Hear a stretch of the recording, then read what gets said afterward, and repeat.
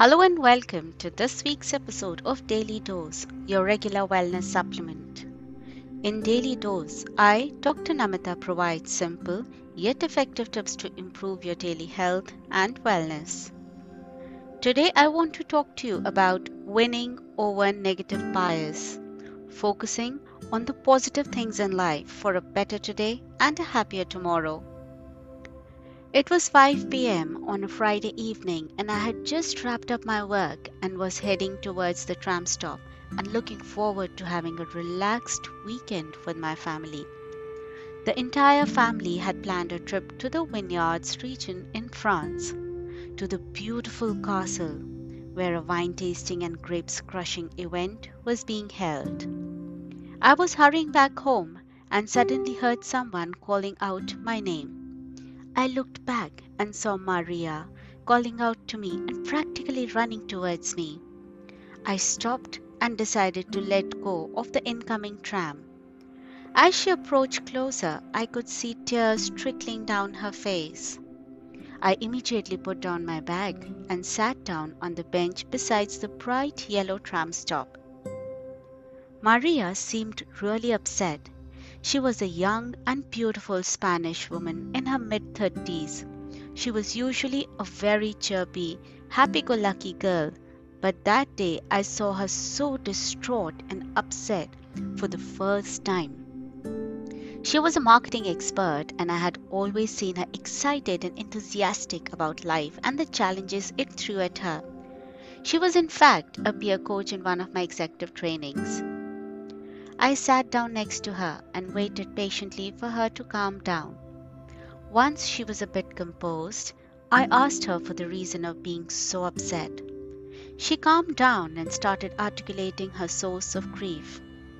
The first sentence that she spoke was, "I'm completely useless." And the next one was, "I can't get anything done correctly."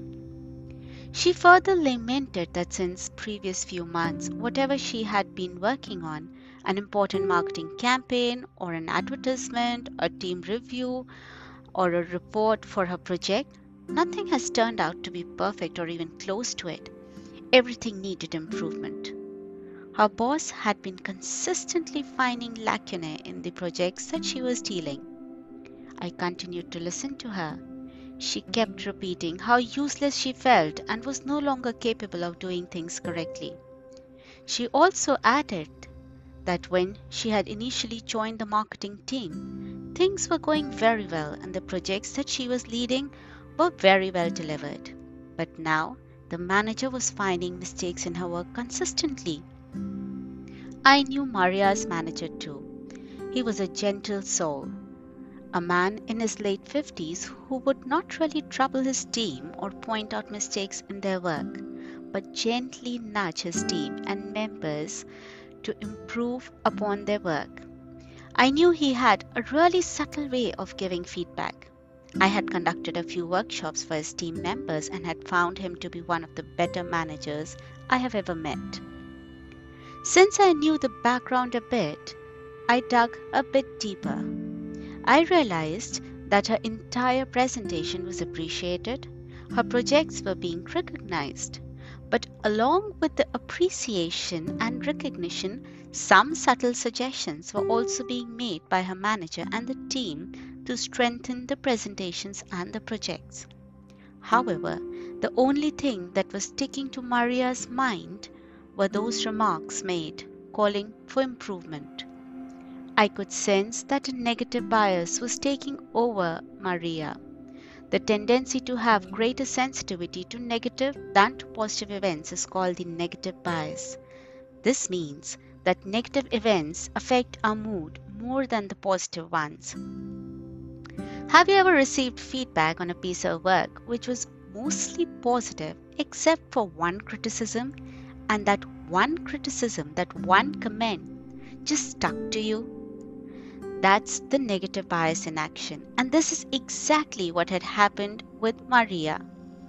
I responded to Maria reassuringly to make her realize that what she was experiencing was not an uncommon feeling and that this negative bias does affect all of us at some point of time in our lives.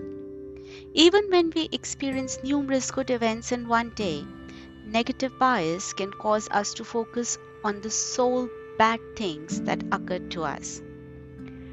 The human brain naturally has a negative bias, and it's absolutely normal to have it accentuated sometimes. Thousands of years ago, our ancestors were exposed to immediate environmental threats, predators, nature's fury, for example. Being more attentive to these negative stimuli played a useful role in their survival. Some researchers say that, psychologically speaking, negative events weigh close to 3 times more than the positive events on our minds. At times, cumulative impact of these negative events or feedback can drag us down. It is not very healthy for our mental health. Some of the effects of negative bias can include increased heart rates during fear perception and higher startle responses.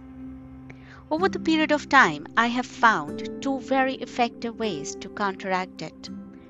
I call the first one as 3 good things. So before going to bed, write down 3 good things that happened that day. This simple exercise reorients your attention towards the positive. While something happens in the day and you find yourself thinking, that can be one of my 3 good things, that is when you know it's working. Building up your store of positive mental images and feelings help you address the imbalance that negativity bias predisposes us to. The second one is challenging the negative thoughts.